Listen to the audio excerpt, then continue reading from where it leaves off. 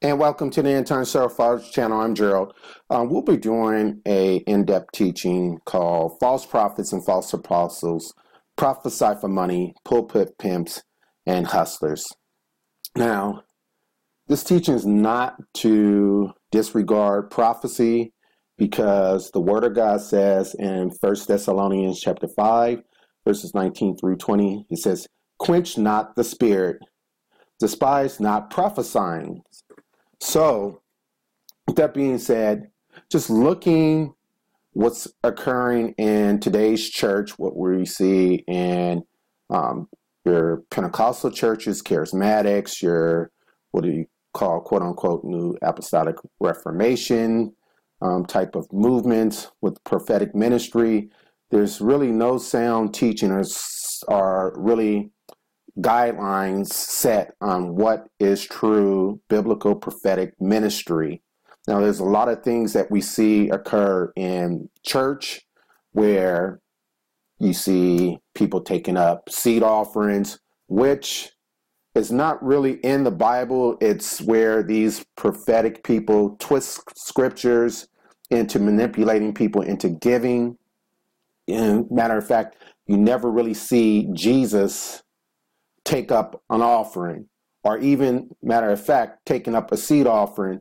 How many people would see like Peter and Paul, the apostle Peter, the apostle Paul, all the different apostles taking up a seed offering after they've given a message? You can't find that in scripture. So Jesus also warned us that in the last days that many false prophets shall arise. So we see people are really in the prophetic ministry. I won't say all, but we see a majority of them are in it for the fame, for the greed, to be elevated, to make themselves bigger than what they are, and oftentimes they exalt themselves above Christ.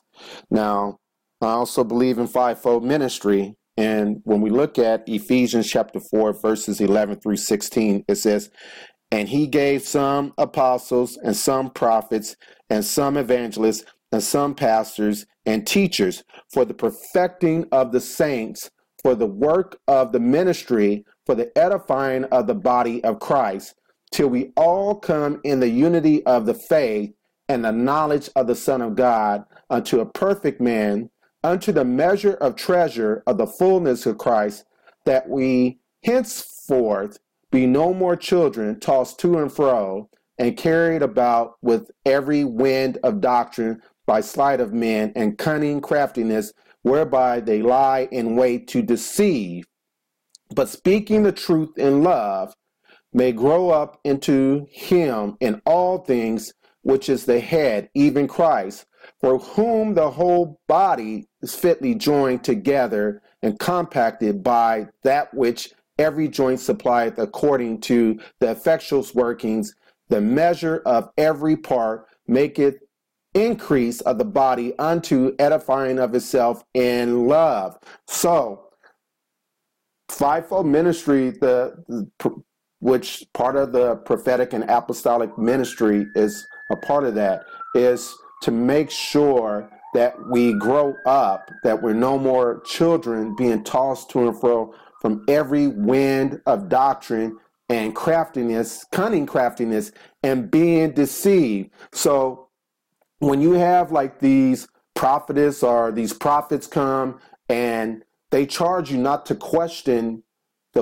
when they give you a word, not the word, then that's a problem, because we'll get a little bit further into that a little bit later. But the Bereans, even they were under Paul's ministry, they went and studied it for themselves. So people, you have to know to study the word for yourself. You have to test the spirit also too. You see so many things that are going on in churches where you sow a seed. If you sow $100, you're going to get 100-fold return. Or if you sow $1,000, you're going to get $1,000 return. And all of it is based on materialism. When these people are quote unquote prophesying to you, it's all vanity and vexation. It's all carnal things. It's all of the flesh. So you hear them, they talk about, you can become a millionaire. I mean, I've heard a minister talk about,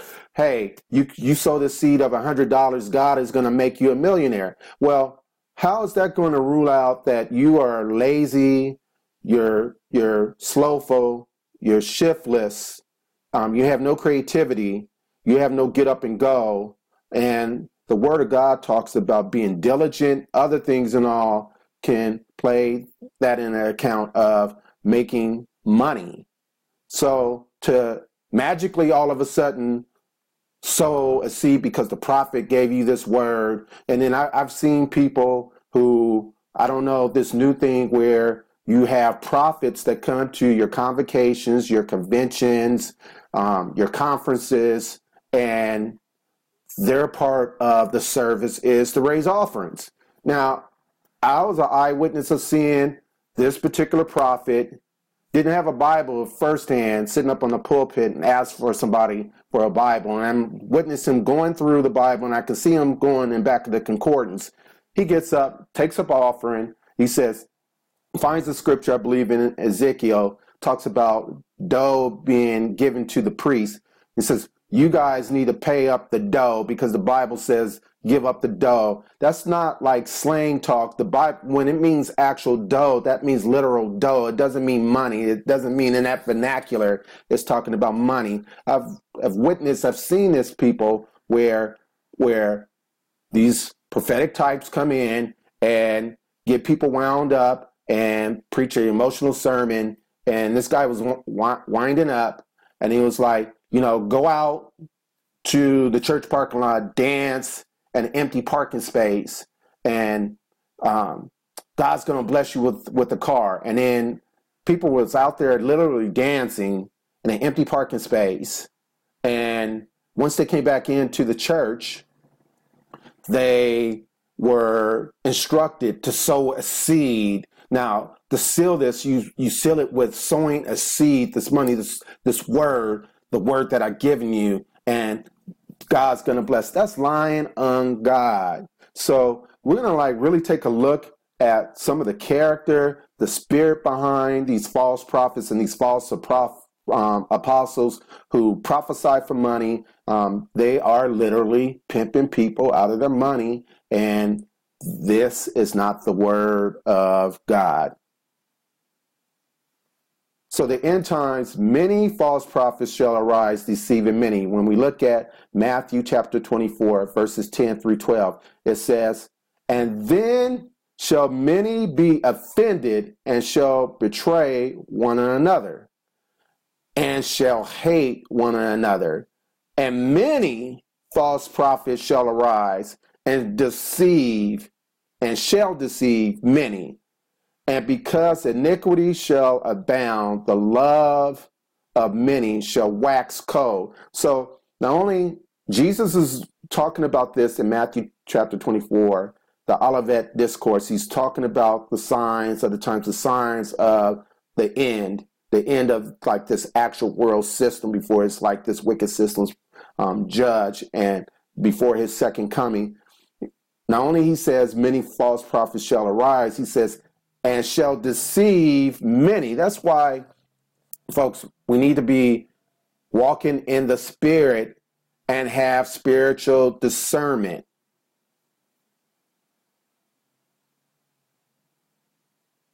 Now, false prophets and false apostles prophesy for money. They prophesy for profit. They bear bad fruit. They twist scriptures to manipulate others. Pride fuels them. A false prophet seeks to please God in return for blessings and success. False prophets are led by their desire to be worshiped. So they are desiring to be worshiped. This is a Luciferian mindset of I should be like the Most High. And you can see this when some of these people come into these churches and they desire to be worshiped. They're waited upon hand and foot. You have these quote unquote armor bearers bringing the water, carrying the Bible, acting like, if there's like a puddle of water, throwing a towel down to cover up the water so their feet don't get wet. And they're not even following the path that Jesus said. Jesus said that he came, the Son of Man came not to be served, but to actually serve. So Jesus also talks about those that are great in the kingdom are servants. They're not seeking to be served. So when you see these types of people that walk in pride, they walk in arrogance, you don't see any type of humility or meekness whatsoever. It says, how do we know people?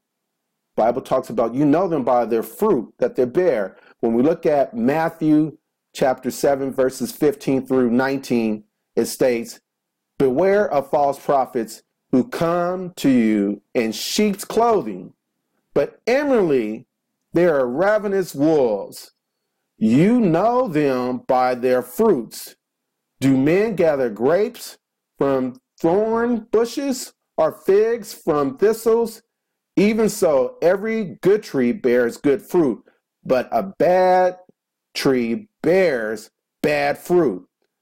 Good trees cannot bear bad fruit, nor can a bad tree bear good fruit. Every tree that does not bear good fruit is cut down and thrown into the fire.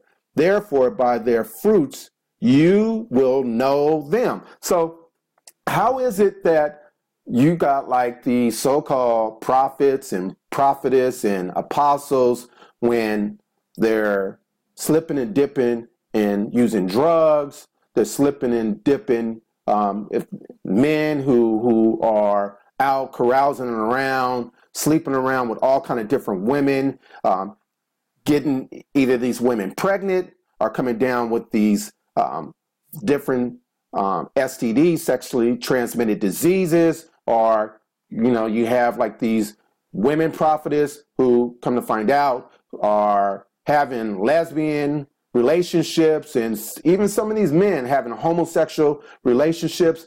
All these different things that are occurring, in the misuse of money and just a bunch of other scandals that come about, and church folks turn a blind eye. Well, they use the excuse, well, the gifts come without repentance. They're still gifted. They still, they're still a man of God or a woman of God. And that's not godly. They're not bearing good fruit. You're not seeing the fruit of the Spirit. You got to not just go off the signs and wonders and the padass or the flash of things of seeing when they're doing all this different stuff. You got to look to see what kind of fruit they're actually bearing. Are they lining up with the Word of God?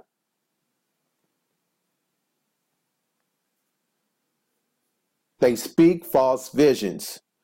Jeremiah 23, verse 16 through 17 says, they speak a vision of their own heart, not from the mouth of the Lord.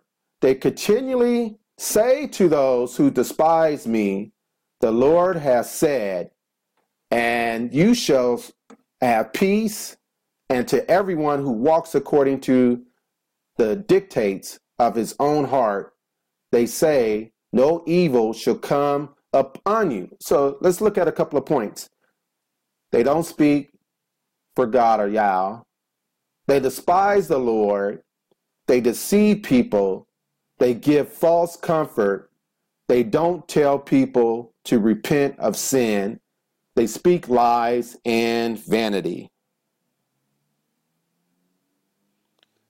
Now, when we look at Matthew chapter 20, or Matthew chapter 7, verses 21 through 23, because we say all these people, they prophesy, they heal people, they give a word and they do all these different things. This is the words of Jesus. It says, not everyone that saith unto me, Lord, Lord, shall enter into the kingdom of heaven, but he that doeth the will of my Father which is in heaven. For many will say to me in that day, Lord, Lord, have we not prophesied in thy name, and in thy name have cast out devils, and in thy name done many wonderful works? And then will I profess unto them, I never knew you. Depart from me, ye work of iniquities, or workers of iniquity. So you see all these signs and wonders and all these wonderful words, a word that they give in people, and they make people praise the Lord and dance and do all these different things, and they're workers of iniquity. They never had a relationship with Jesus Christ. They were self-driven and self-motivated and so selfish and ambitious to have a title. And that's another thing too. Some of these people, you better make sure that the Lord really called you to be a prophet or a prophetess or apostle, because you're lying to the Holy Spirit if he never even called you into that position of ministry. Now we're going to look at Deuteronomy chapter 18, verses 23-22. It says, but the prophet which shall presume to speak a word in my name, which I have not commanded him to speak, or that shall speak in the name of other gods, even that prophet shall die. And if thou shalt say in thy heart, how shall we know the word which the Lord hath not spoken? When a prophet speaketh in the name of the Lord, if the thing follow not, nor come to pass, that is the thing that which the Lord have not spoken, but the prophet have spoken presumptuously, thou shalt not be afraid of him. Now, a couple of things on that thought. Key phrases in that when we look at presume, verse 20, and presumptuously, we're going to look at what that word actually mean in the Hebrew context. But two things, not just the word judging a false prophet when the word doesn't come to pass, but also we'll get into a little bit later. It's Deuteronomy chapter 13, I believe, verses 1-3. It talks about even if they give you a word and it comes to pass, but they lead you astray, you're not even supposed to follow them. But we're going to focus on presumptuously and when the word doesn't come to pass. Now, we've seen like these apostles and these prophets, for some ironic reason, we just had the Super Bowl. Nobody gave a prophetic word who's going to win a Super Bowl. Now, we've seen in times past, people give words on this team is going to win the Super Bowl, some apostle, some of these prophets, and that team don't even win the Super Bowl. And then we continue to like follow these people, and that's just an example of some of the failed prophecies that they've had. And they say, oh, well, we just kind of just brush it off and just say, well, they just missed it. But we don't look at the overall track record. So when we look at the word presume or presumptuously, that word, the Hebrew word is zod, which is to seethe, figuratively, to be insolent, to be proud, deal proudly, presume, to come presumptuously, sod, to boil up, to seethe, to act proudly, to act presumptuously, to act rebelliously, to be presumptuous, to be arrogant, to be rebelliously proud. So when these so-called prophetic ministers are so dead set saying, the Lord said, I have a word from the Lord for you, they're being presumptuous. They're not in the Spirit. They're not speaking through the flow of the Holy Spirit, because the Word of God says the Holy Spirit will lead and guide you into not some truth. The Holy Spirit never misses it. The Holy Spirit will lead and guide you into all truth. So you see the personality, the spirit behind wanting to be more than what God's called them to be, and presumptuously just prophesy anyway when the Lord did not even command them, the Holy Spirit didn't even unction them to speak. It wasn't under the inspiration of the Holy Spirit. So we're going to look at how rebellion lines up at least into something else when you have a rebellious spirit and you're quote unquote you think you're in prophetic ministry. It leads you down a bad road. So when we look at 1 Samuel chapter 22 verses 22,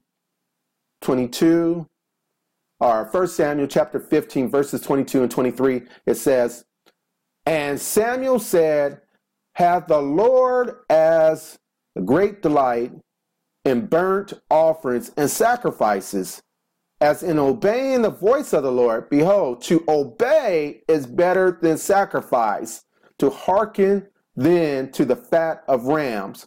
For rebellion is as the sin of witchcraft, and stubbornness is as iniquity and idolatry. Because thou hast rejected the word of the Lord, he hath also rejected thee from being king." So, a couple of things that stand out when we look at this particular scripture passage in 1 Samuel. It says that to obey is better than sacrifice. So you can't tell me when these quote unquote prophets and apostles and prophetess are sow a seed, sow a seed, sow a seed, and God's going to open up a door and they don't confront you into your sin. Obedience, God wants you to keep his commandments. If Jesus says, if you love me, you'll keep the commandments. So if you're not keeping the commandments, what good is your sacrifice? Even in Romans chapter 12, verses 1, it says, "I present thee, therefore, brethren, that you present your bodies a living sacrifice, holy and acceptable unto God." So you present your body as a living sacrifice. So God is looking for your heart. He's looking at your heart. But furthermore, it says rebellion is as the sin of witchcraft. So when we look at that word witchcraft, the Hebrew word is kashim, which is also divination, including its fee, an oracle, or reward of, or you get rewarded for an oracle, divination, divine sentence. So keywords. All right. Divination, including its fee. So what do you think like these people are like prophesying for money? They're not coming to these conferences and these convocations and these church revivals on their own dime or to help edify and build up the ministry. They're not coming to actually even develop prophetic ministry within the local church to identify local prophetic ministry within the church to help equip them where they don't have to come back.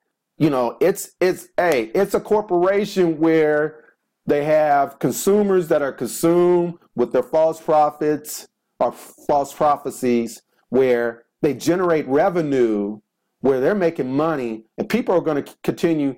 A lot of times church folks, half of them will halfway miss their own church service with their own pastor on the pulpit. The minute that one of these prophetic ministers show up to the church, they all flock out and they all want to give. They don't halfway tithe, and that's another thing. Some people don't believe in tithe and all that, but they don't even really give to the ministry. But when these false prophets and these false apostles come, they give, and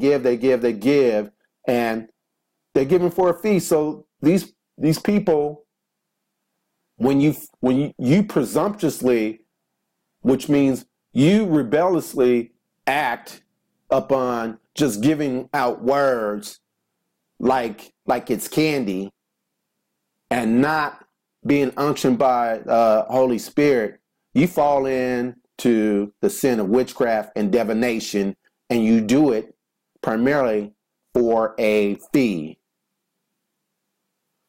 Now, Jeremiah chapter 14, verse 14 says, Then the Lord said unto me, Prophets prophesy lies in my name. I sent them not, neither have I commanded them, neither spake unto them. They prophesy unto you a false vision and divination, a thing of naught, and the deceit of their heart. So these false prophets, they prophesy lies in the name of the Lord, and he didn't even send them. And they speak false visions, and it speaks divination. I always have this question because I always hear, because the disclaimer that they would give for these prophets and prophetess, well, the gifts come without repentance, and sometimes they miss it, and just their overall lying prophecies, their overall how you can see the arrogance and pridefulness and their general character. And then when you find out eventually when they're exposed to some moral failures, and I know we're all striving to live perfect, but I mean like serious repeat offenders or serious things where people are divorcing their wives, and it's not like their wives left them for the sake of the gospel. It's because they had an adulterous affair, or they fathered children out of wedlock, and just all kind of madness that's happening and all. But I always ask, it says the Holy Spirit will lead and guide you into all truth. And, we serve God, and God is a God of holiness, which the word says, holiness without no man shall see the Lord. How are these people really, really operating? And the Holy Spirit just spoke this like they're operating under another spirit. When you continually walk in disobedience, you continue to bear bad fruit, rotten fruit, then you're either on the Lord's side or you're on Satan's side. You're either in the kingdom of darkness or the kingdom of light. The difference between prophecy and divination, the source, and then I got this from inspiredwalk.com.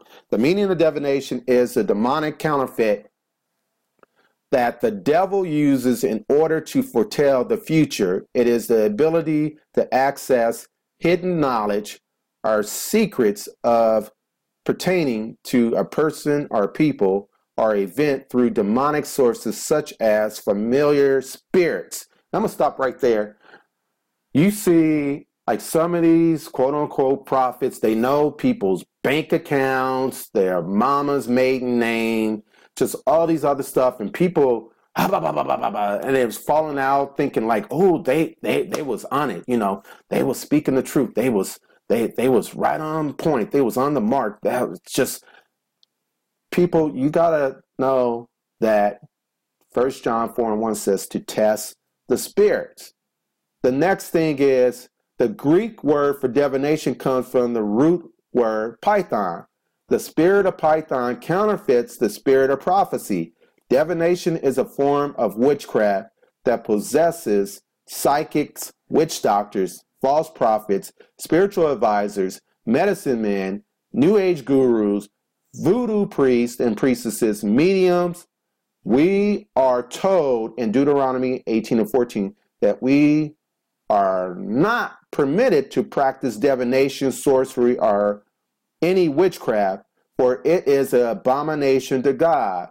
The act of divining or foretelling of future events or discovering things in secret or obscure by aid of a superior beings or other than human means. Therefore, when Jesus said that false prophets would perform signs and wonders, he did not lie, because false prophets use divination in order to foretell future events. Okay, let's go ahead and move on. So the difference between prophecy and divination and its source. the characteristics of divination and diviners. In the natural observation, diviners and prophets may appear the same, but they are actually very different, and the spiritual effects on the people are very different. Jesus says that you will know false prophets by their fruits, which we already expounded upon. All right, we're going to go ahead and go through, I believe, a list of 5 things of divination, sign of a person that's a diviner or works in divination.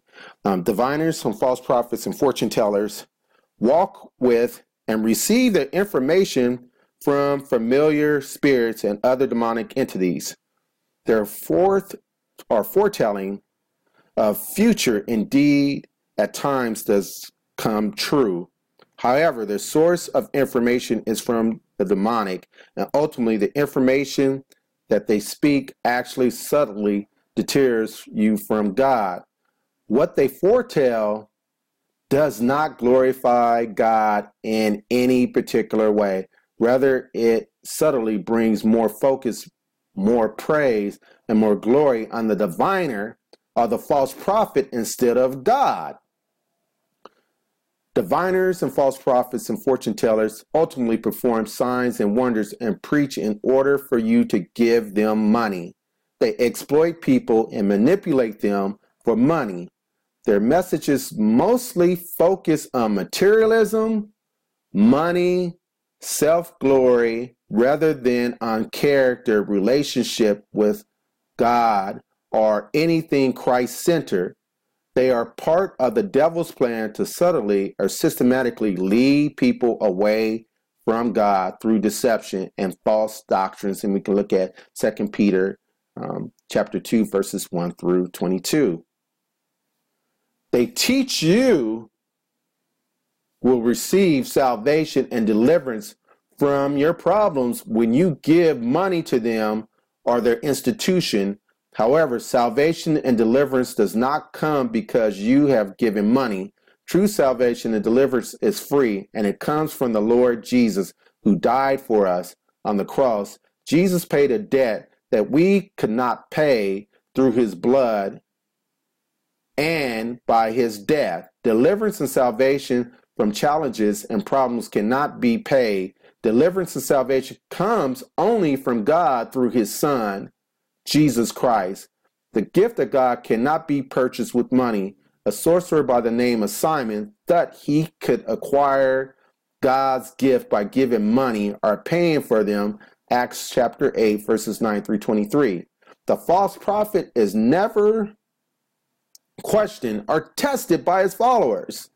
The voice of the false prophet is compared without question by the followers as being the voice of God. 1 John chapter 4, verse 1. Beloved, do not believe every spirit, but test the spirits whether they are of God, because many false prophets have gone out into the world. 1 Thessalonians chapter 5, verse 21 instructs us to test all things and hold fast what is good. God has given us permission to test supernatural because Satan is a supernatural being also. In the future, don't reject all prophecies, but test all prophecies. However, prophets or false prophets will manipulate followers not to question his prophecies, him or her, and not to question him because he is anointed and he is a man of God. Believers should not, however, that reason why God allows us through his word to test the spirits and to test everything is because of false prophets who are out to deceive people. Therefore, it is important for believers to know the word of God and to uphold his word in every situation above the personal word of other people. 5, and the final example of false prophets who work in divination. It says, diviners and false prophets and fortune tellers will mostly create an attitude of dependency within their believers or followers. The followers begin to depend upon them because their followers will have a sustainable need to see more of their signs and wonders and to hear more of their foretelling of future events. This dependency is on the false prophets automatically and removes the dependency on God. So Acts chapter 16, verses 16 through 18 talks about Paul and the woman with the spirit of divination. And it reads, "And it came to pass as we went to prayer, a certain damsel possessed with the spirit of divination met us, which brought her masters much gain by soothsaying. The same followed Paul and us and cried, saying, These men are the servants of the Most High God, which show unto us the way of salvation. And this did she many days, but Paul being grieved," the Holy Spirit says grieved, not the Holy Spirit. So Paul was grieved. The Holy Spirit within him was grieved. "Turned and said to the Spirit, I command thee in the name of Jesus Christ to come out. And he came out the same hour." So we see how this woman in Philippi, her working in divination, was bringing her masters much gain. When we look at the ancient world, even in Delphi, the oracle there in Delphi of Apollo, which spoke, these women would go into the cleft of the rock and would inhale the vapors in there, and quote unquote, the spirit of prophecy would enter into them, which we know is a demon would enter into them, and they would be able to prophesy or work in the spirit of divination, where kings would come and pay a handsome ransom to get prophetic words, and people would travel all over. They eventually end up building a great banking system around the oracles and these demons using them. And also, this is a prime example that was happening in Philippi. These men were making money off this woman who was demon possessed. And yeah, what she was saying was true, but it was another spirit. And Paul knew that. She says, yeah, these are the men of the Most High God. They show us the way of salvation. And if you don't have discernment, you would think most people, like this woman today that was in Philippi, they had the spirit of divination. Most churches would be having her come and speak at their conferences and speak at the convocation and be holding revivals and everything, because she's showing great signs and wonders, not able to discern the actual spirit that's working in her and through her. So she was divining for profit. She wasn't a prophetess. She was working through a demon spirit to profit. P-O-R-O-F-I-T.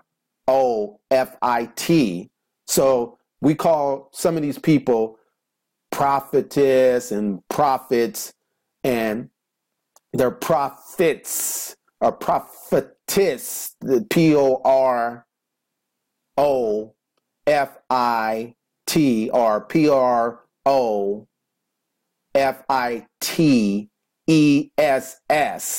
prophetess, and not actual true men and women of God.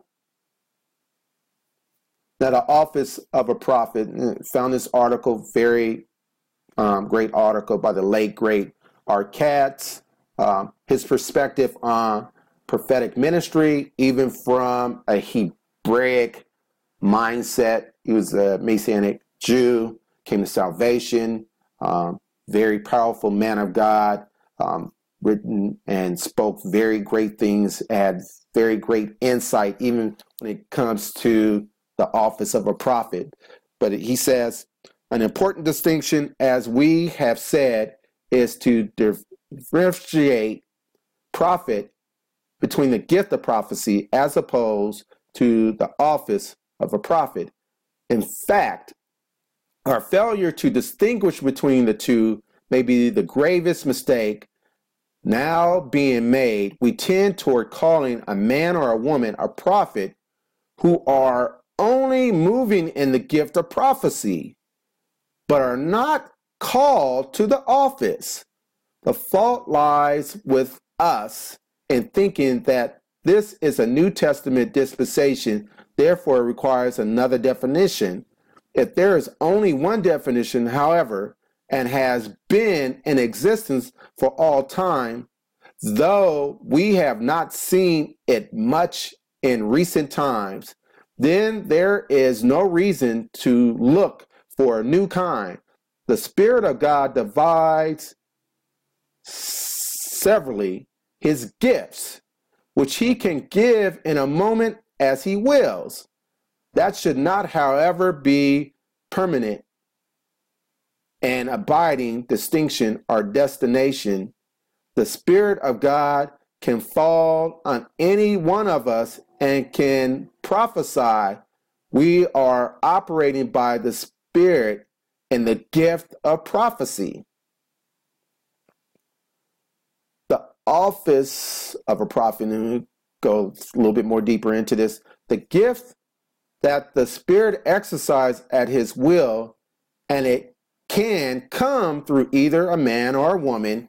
It has nothing to do with their calling, their training, their preparation, or their qualification. It may be informational, directive, or a word of encouragement, but the office of a prophet is altogether something else and other. The office of a prophet differs from the gift of prophecy. That is permanent.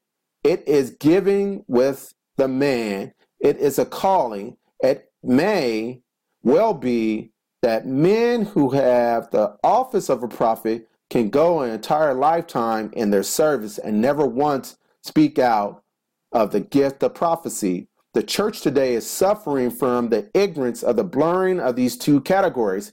We're calling men prophets who have not the office, but who are operating in the gift of prophecy, and in many instances, not even the gift of prophecy, but rather even a deceitful clairvoyance, where clairvoyance is the acting or working as a psychic or charismatic psychic. The office of a prophet is ultimate thing and carries an enormous responsibility. Such one brings the oracles of God. He is standing for the very God and speaking from God with the authority of God. His statements are in the intent of God's heart to his people and to have to do with his purposes and in understanding of the present time in the view of the things that are future and eternal. It is the prophet who is altered and are alerted, It is the prophet who is alerted and alerts.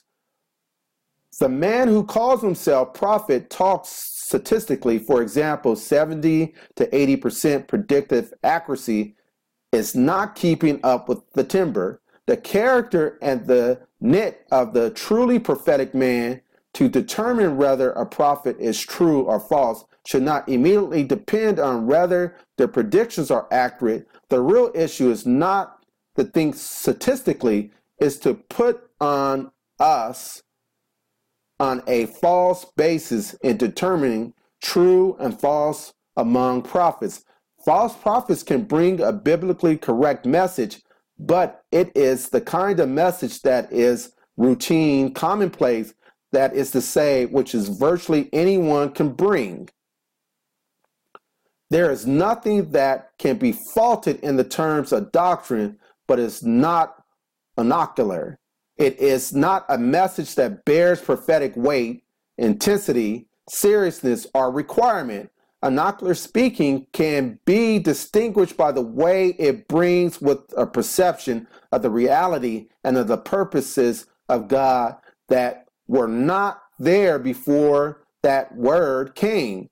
It opens up things as God himself sees them, which is altogether not as we see them. It allows the word prophet to be given to anyone who's giving a predictive prophecy or even the gift of knowledge or what may be more likely clairvoyance, and call that anocular prophecy. Then we are well on our way to deception. These men speak messages of predictable kind, but they usually only preliminary that one has wait through the order to get to the action for which we have really come, namely for the predictive and personal prophecies that excite the talent, us as the audience. The greater issue is not whether these prophets are accurate most of the time, so much as whether they are prophets at all. To confirm the church, it is present likeness by their own example is analogous to the false prophets of the Old Testament time who confirmed Israel in its sin. All in all, one must ask, what is their revelation? How anocular is it? What is it more or other than the general preaching of others who make no profession of being prophetic? Is their distinctive not much more than sensationalism or excitement of their gifts or their anticipation derived from the elevated status generated largely by mutual affirmation of others? Strong words from Arcad's, very a lot of truth among that. We're going to shift or move into early church writings about false prophets. This is from the Divination, chapter 11. It says, but concerning the apostles and prophets act according to the decree of the gospel. If he asks for money, he's a false prophet. And every prophet who teaches the truth but does not do what he teaches is a false prophet. But whosoever says in the Spirit, give me money or something else, who shall not listen to him. But if he tells you to give for others' sake who are in need, let no one judge him. This is Shepherd of the Hermes, Mandate 11. It says, how then, sir, I say, or it says, how then, sir, say I, shall a man know who of them is a prophet and who a false prophet? Here said he concerning both prophets, and I shall tell you, so shall you test the prophet and the false prophet. By his life test the man that has the divine spirit or the Holy Spirit. In the first place, he that has the divine spirit, which is from above, is gentle, tranquil, humble-minded, abstains from all wickedness and vain desires of this present world, and hold himself inferior to all men, and give no answer to any man who inquired of, nor speaks in a solitude, for neither does the Holy Spirit speak when a man wishes him to speak, but the man speaks when God wishes him to speak. When the man who has the divine spirit comes into the assembly of the righteous men who have faith in the divine spirit, and in intercession is made to God by the gathering of those men, then the angel of the prophetic spirit who's attached to him fills the man, and the man being filled with the Holy Spirit speaks to the multitude according to the Lord's will. In this way, the spirit of the deity shall be manifested. This then is the greatness of the power as the touching the spirit of deity of the Lord. It says, "Hear now," said he, "concerning the earthly vain spirit, which has no power, but is foolish. In the first place, that man who seems to have a spirit that exalts himself and desires to have chief place, and straightway his impudent and shameless and talkative and conversate in many luxuries and many other deceits, and receives money for his prophesying. And if he receives not, his prophecies not, or he prophesies not. Now can a divine spirit receive money and prophesy?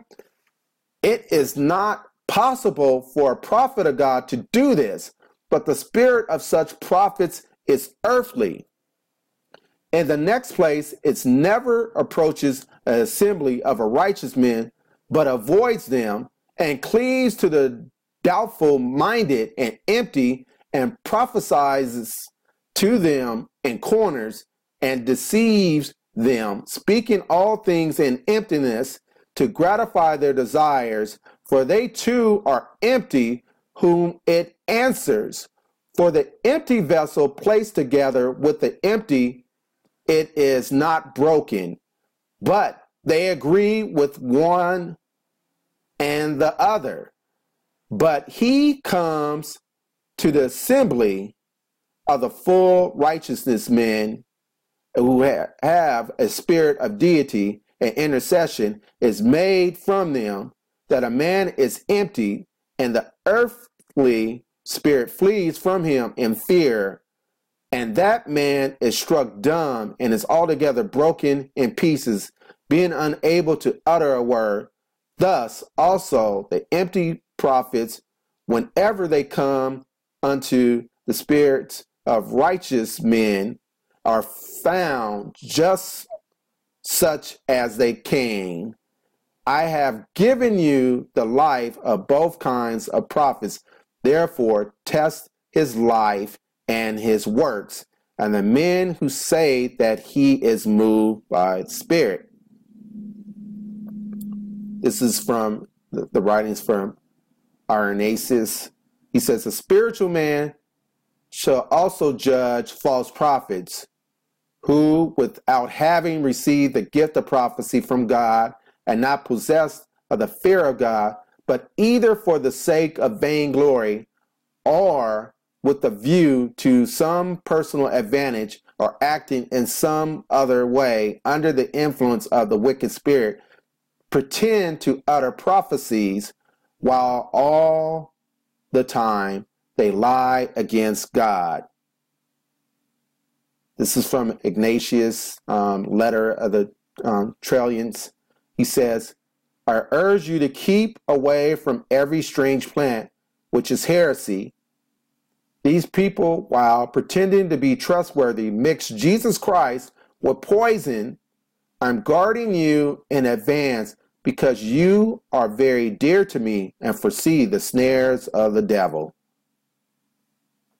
So we go over to New Testament scripture, 2 Peter chapter 2, verses 1 through 11, that talks about the main motives of false prophets. It says, "But there were false prophets among you, the people, even as there shall be false teachers among you, who privately shall bring in damnable heresies, even denying the Lord that brought them, and bring upon themselves swift destruction. And many shall follow their pernicious ways, by reason of whom the way of truth shall be evil spoken of.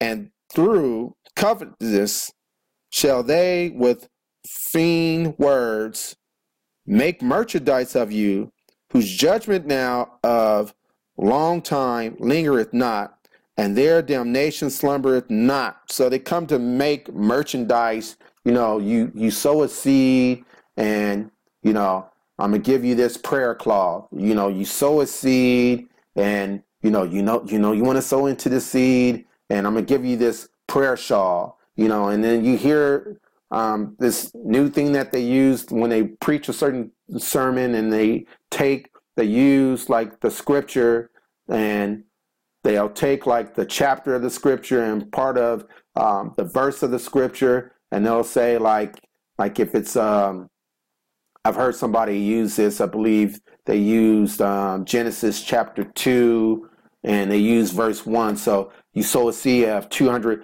to sow into this word. You sow a seed of $221, or you sow into a seed of and I'll say this name. Bernard Jordan was selling like soap, like miracle soap, and all.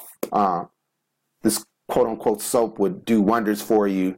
And just they come up with all these different foolishness. So you get like their DVD series on how to prosper, and you sow into that. They come and they bring in these heretical teachings, and they make merchandise of the people. Now, when we look at the background commentary of 2 Peter chapter 2, verse 3, states some very interesting things. It says, that particular verse, it talks about traveling diviners and false prophets and moral teachers typically charge fees, are begged funds, and were thus frequently accused of having monetary motives and unworthy of their professed callings.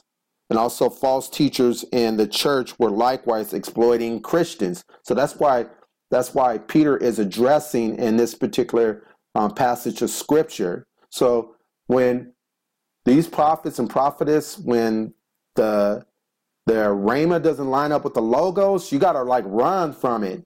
It's always, well, I got a word for you. No.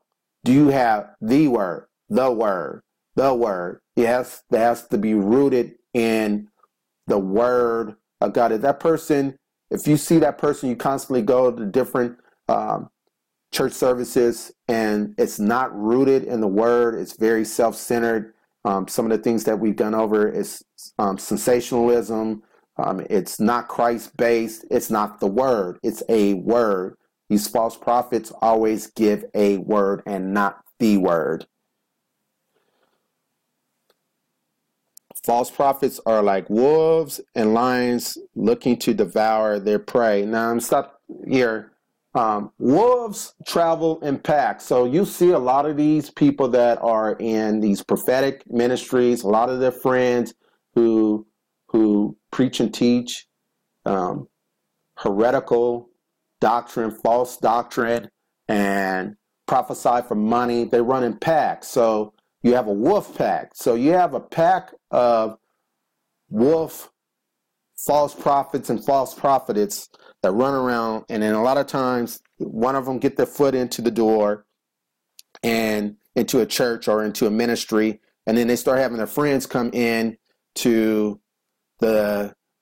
these different church assemblies, and pastors start inviting them into the church, and it just brings in corruption and just a horrible things that occur with that. So when we look at 1 Peter chapter 5, verse 8, it says, "Be sober, be vigilant, because your adversary, the devil, as a roaring lion, walketh about, seeking whom he may devour." Now, I'm going to cross over when we look at the Old Testament scripture, Ezekiel chapter 22, verses 25 through 28. The Lord gave me an insight. The Holy Spirit gave me an insight to the scripture years ago. I'm going to share that with you guys. Verse 25 says, "There is a conspiracy of her prophets in the midst thereof, like roaring lion, ravening prey. They have devoured souls. They have taken the treasure and precious things. They have made her many widows in the midst thereof. Her priests have violated my law and have profaned my holy things. They have put no difference between the holy and profane, neither have they showed difference between unclean and the clean, and have hid their eyes from my Sabbaths, and I am profaned among them. Her princes in the midst thereof are like wolves, ravening the prey, to shed blood, to destroy souls, to get dishonest gain. And her prophets have dubbed them with untempered matter, seeing vanity and divining lies unto them, saying, Thus saith the Lord God, when the Lord hath not spoken. So, many instances, these false prophets come like their father, the devil. They come like a lion, and they devour people through their false prophecies. They divine lies. When we look at the different things, they divine lies to get dishonest gain. They don't give the difference between holiness, or what's clean and unclean, through the difference between what's holy and what's unholy. The lines are blurred. They come. They're destroying. They shed blood in a spiritual sense, and they're destroying souls. They're bringing people to a broad road of destruction. And also, too, the Lord didn't even command them to speak, so they're not even speaking in the unction of the Lord. They work in a satanic conspiracy to lead the people of God astray and eventually be devoured by lies and deceit by the kingdom of darkness. And they profane the name of the Lord. They have, verse 26, it says, and I am profaned among them.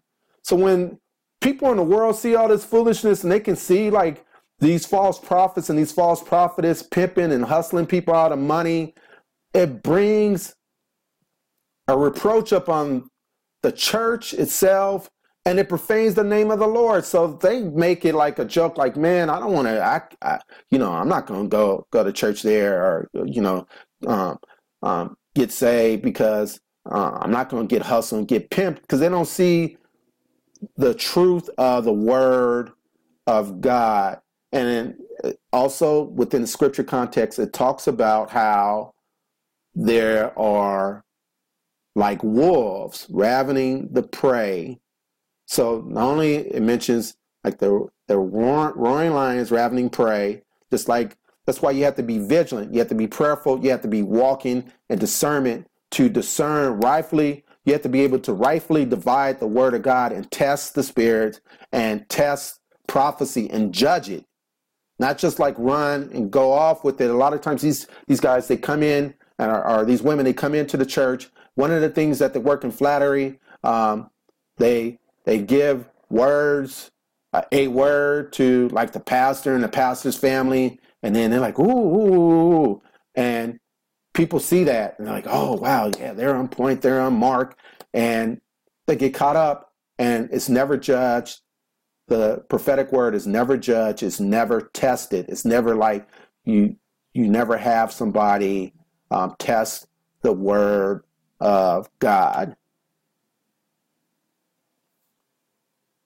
So who is the father of the false prophets? Jeremiah chapter 23 verse 26 says, how long shall this be in the heart of the prophets that prophesy lies? Yea, they are prophets of deceit of their own heart. Now, when we look at John chapter 8, verse 44, it says, ye are of your father the devil, and the lust of your father ye will do. He was a murderer from the beginning, and abode not in the truth, because there is no truth in him. Which he speaketh a lie, and he speaketh of his own, for he is a liar and the father of it. So Satan, the devil, is the father of lies. So when false prophets, you prophesy lies and the deceit of your own heart, your father is not God the Father. Your father is Satan. You're not a son of God. You're the son of Satan. You are an agent of Satan. And the word of God says that even Satan's ministers can transform themselves, or even Satan can transform themselves into an angel of light. Even so, his agents can transform themselves into looking like a minister of righteousness, where it's unrighteous. That's where the deceit comes. So a lot of what we're seeing, folks, is people are really preparing the way, working in the beast system and preparing the way for the Antichrist and the false prophet. Because if you're just falling for these false prophets, the ultimate false prophet is going to be way more charismatic and show way more lying signs and wonders than what some of these folks are doing. And it's going to really deceive many into serving Satan and taking the mark of the beast. The greed of the pastors give the false prophets inroads to the church. So when we look at Isaiah chapter 56, verses 8 through 11, it says, "And the Lord which gathered the outcasts of Israel said, Yet I will gather others to him, beside those that are gathered unto him.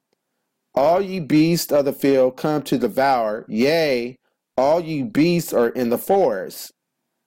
His watchmen are blind, they are all ignorant, they are all dumb dogs, they cannot bark, sleeping, lying down, loving to slumber. Yea, they are greedy dogs, which can never have enough. They are shepherds that cannot understand. They are all look to their own way, every one for his gain from his quarter." So these pastors, a lot of times, they see the manifestation of what these false prophets can bring to the ministry when they bring in a lot of money and they're taking up all these offerings and the excitement and people falling out and dancing and running around and everything. But they're not seeing the true fruit of the ministry, where they fleece the people for all this money, but people aren't being equipped. They're not being discipled.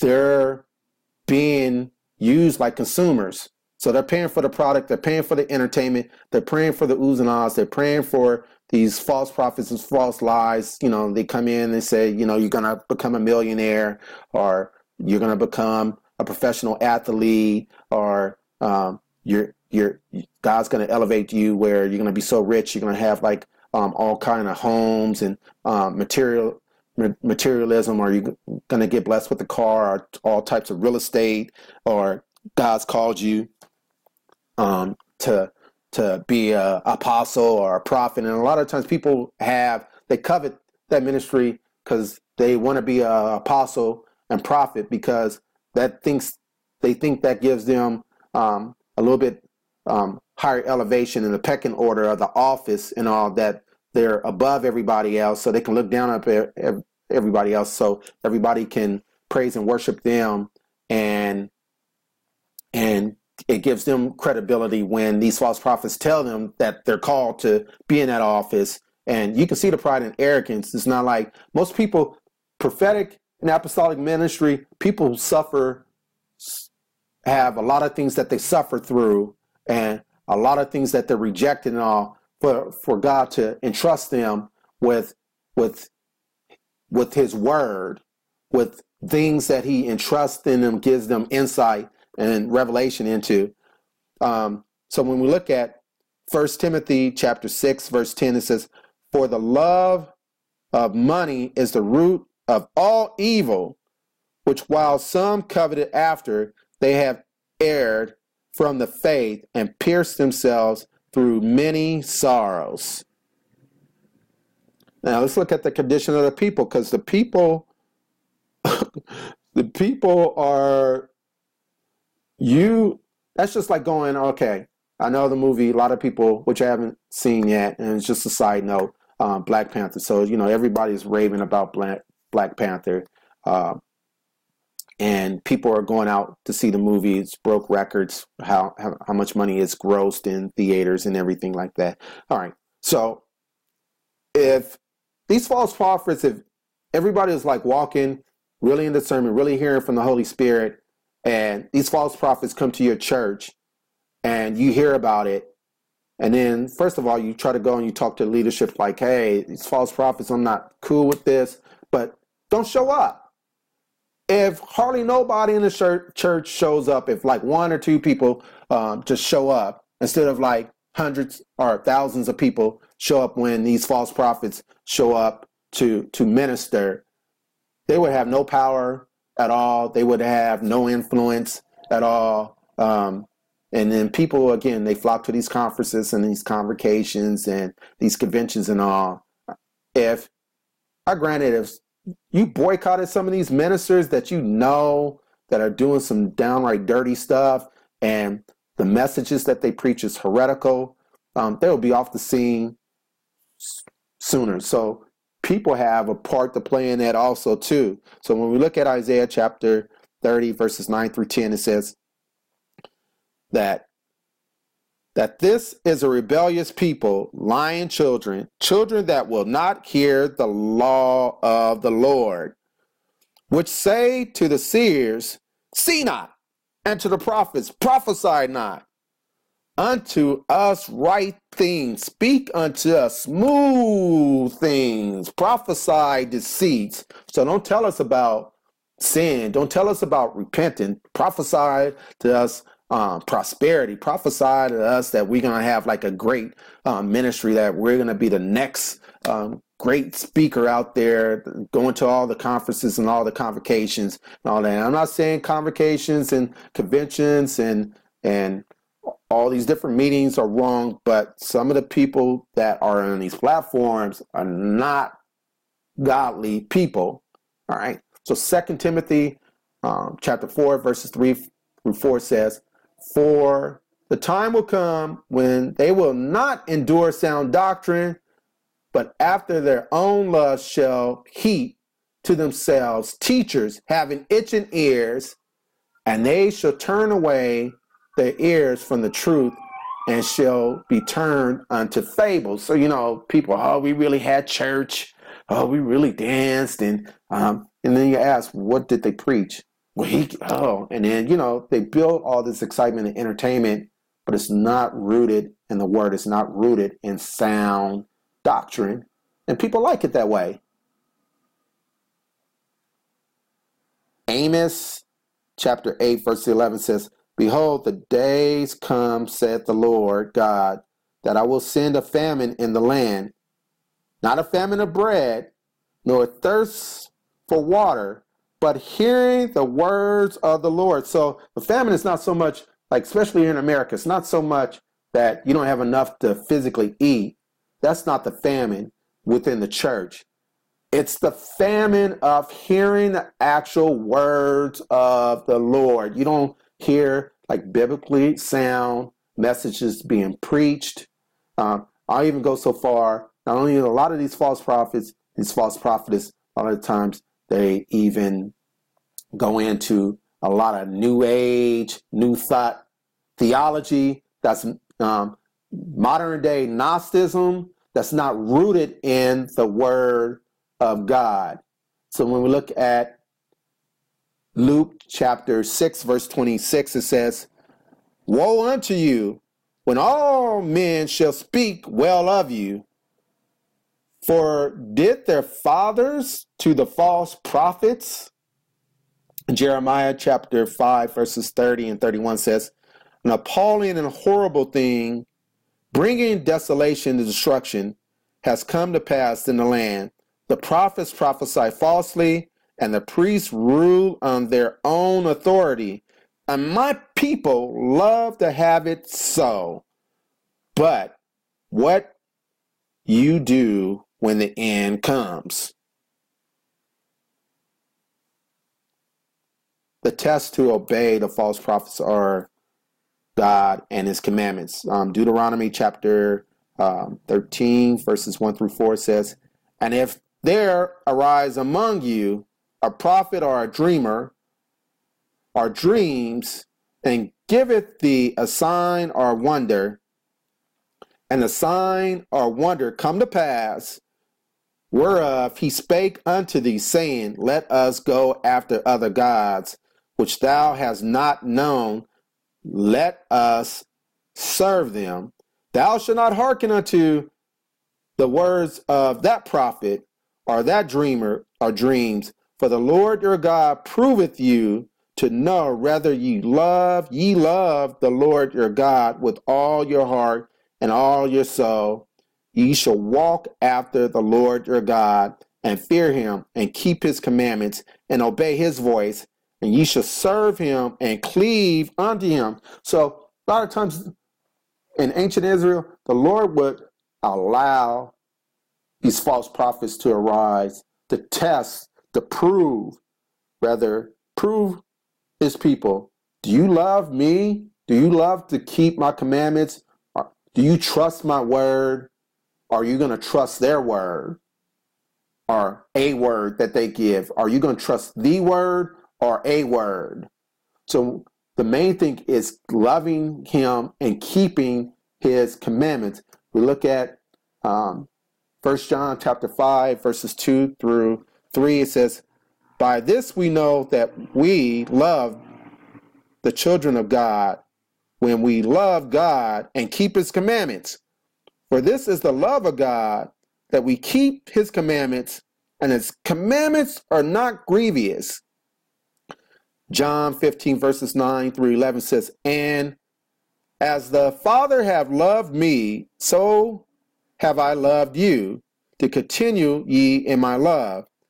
If you keep my commandments, ye shall abide in my love, even as I have kept my Father's commandments, and abide in his love.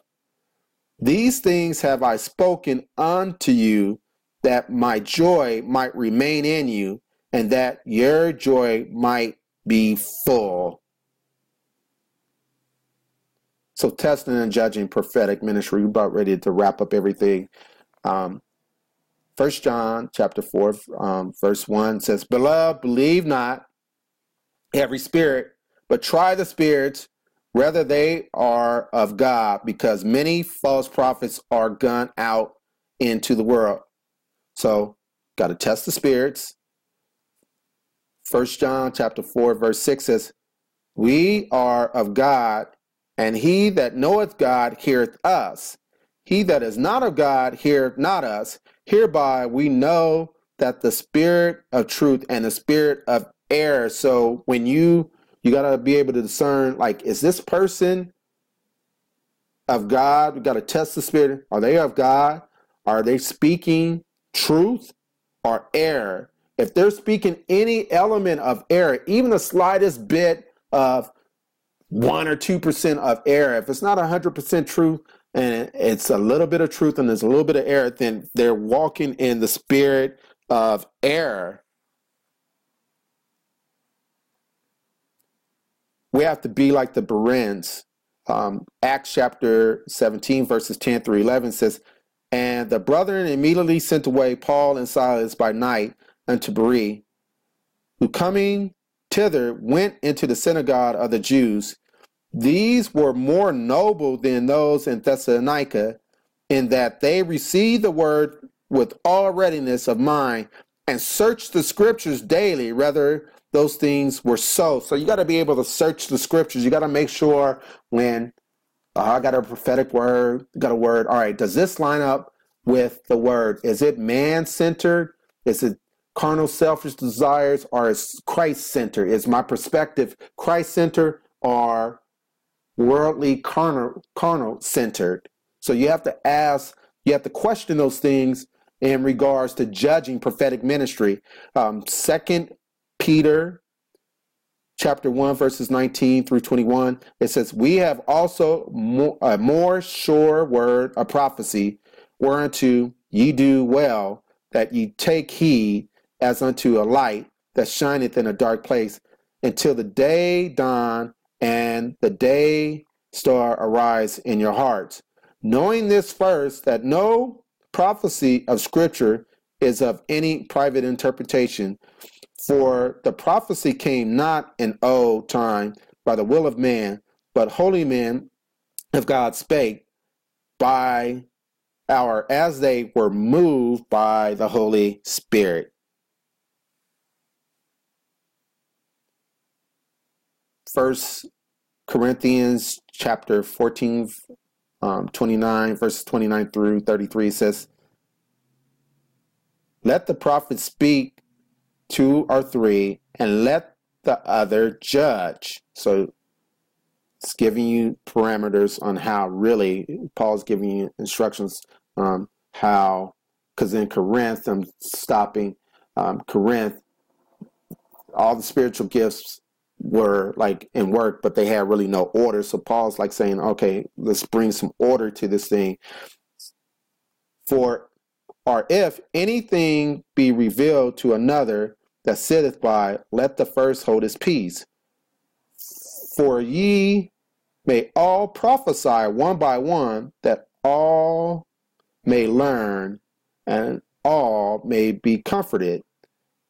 And the spirits of the prophets are subject to the prophets. For God is not the author of confusion, but of peace, as in all churches of the saints. So each prophetic word should be, concluding, each prophetic word should be prayerfully tested, discerned. True prophecy will never, ever violate Scripture or the heart of the Father. So I hope you guys were blessed by this teaching on false prophets, false prophets, prophesy money. God bless. This is the End Time Shofar.